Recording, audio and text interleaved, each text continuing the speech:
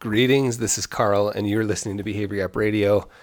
I have noticed recently a lot of thinking and talking about normal.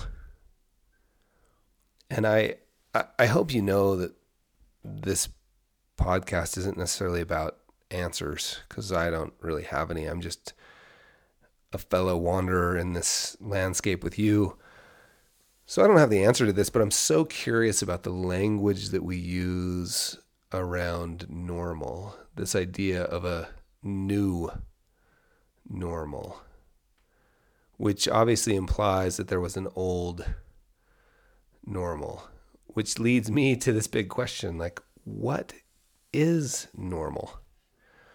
I assume we're talking here about, the kids going to school and travel and going to work and, consistent jobs that we can count on. Are we also talking about, stable governments? Are we talking about a time where you had a job for 30 years and then a pension for 30 years? When we think about normal, what are we actually talking about? And the question that I just can't seem to get out of my head is, like, does normal exist? And is this new normal just a different version of the normal we've always had, which our change is always happening? And I realize we're in the middle of unprecedented times, but I feel like I've been saying that for 20 years. As long as I've been paying attention, I feel like, my wife always jokes around sports, because I'll say, this has never happened before. I've got to watch this game. Or, this bike race is, it's never happened before. These two people, nobody's ever won 7 tours, or whatever the thing is. My wife's always like, really? You say that every single time? And I'm like, well, that's because it's true. And this also seems to relate to expenditures. How often I've heard, like, yeah, but we had a one-time, big one-time thing that blew the budget. It's like, well, there's a one-time thing that blew the budget every single month. And so if there's a one-time thing that's always blowing the budget, or, this has never happened before, we need to accept the fact that it's normal for things to occur that have never happened before. We're living through a crazy winter in the Wasatch Mountains of Utah, where I live, where we had almost no snow, and then we had this massive 2-week, 8 to 12 feet in the mountains, and then like a week later it was 60 degrees. Is that normal? Is that a new normal?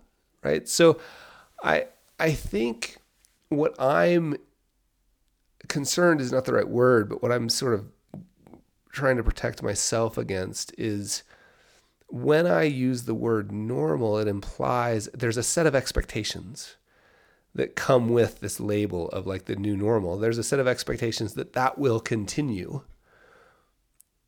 And we all know what happens when you have expectations and reality doesn't conform to them. You're disappointed.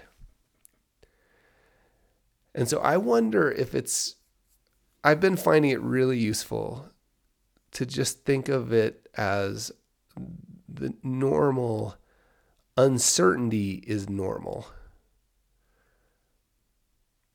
And if I can settle into that, then I don't necessarily have to have expectations of firm ground beneath my feet. Then when the ground moves a little bit, I'm not quite so surprised. It's not like I want it to necessarily. It's just that I won't be so surprised. I love Pema Chodron's book, When Things Fall Apart. If you haven't, even if you're not into audiobooks, the audible version of it is so good. And I found it incredibly useful to just take a chapter. It's about all you can handle because it's so blunt in its force. Take a chapter and go on a walk and listen to the chapter. But she says one thing in there that has stuck with me ever since March of 2020. I remember where I was. I was walking in a dark street while it was raining in London in the middle of this crazy pandemic, totally unsure of what was going to happen, listening to Pema, and she said this: we've tried 1,000 times to tie up all the loose ends, and yet the ground is still shifting beneath our feet. It's amazing, right? Like, I have those spreadsheets. I have those 1,000 spreadsheets of trying to tie up all the loose ends. And yet the ground is still shifting beneath my feet. And so maybe that is normal.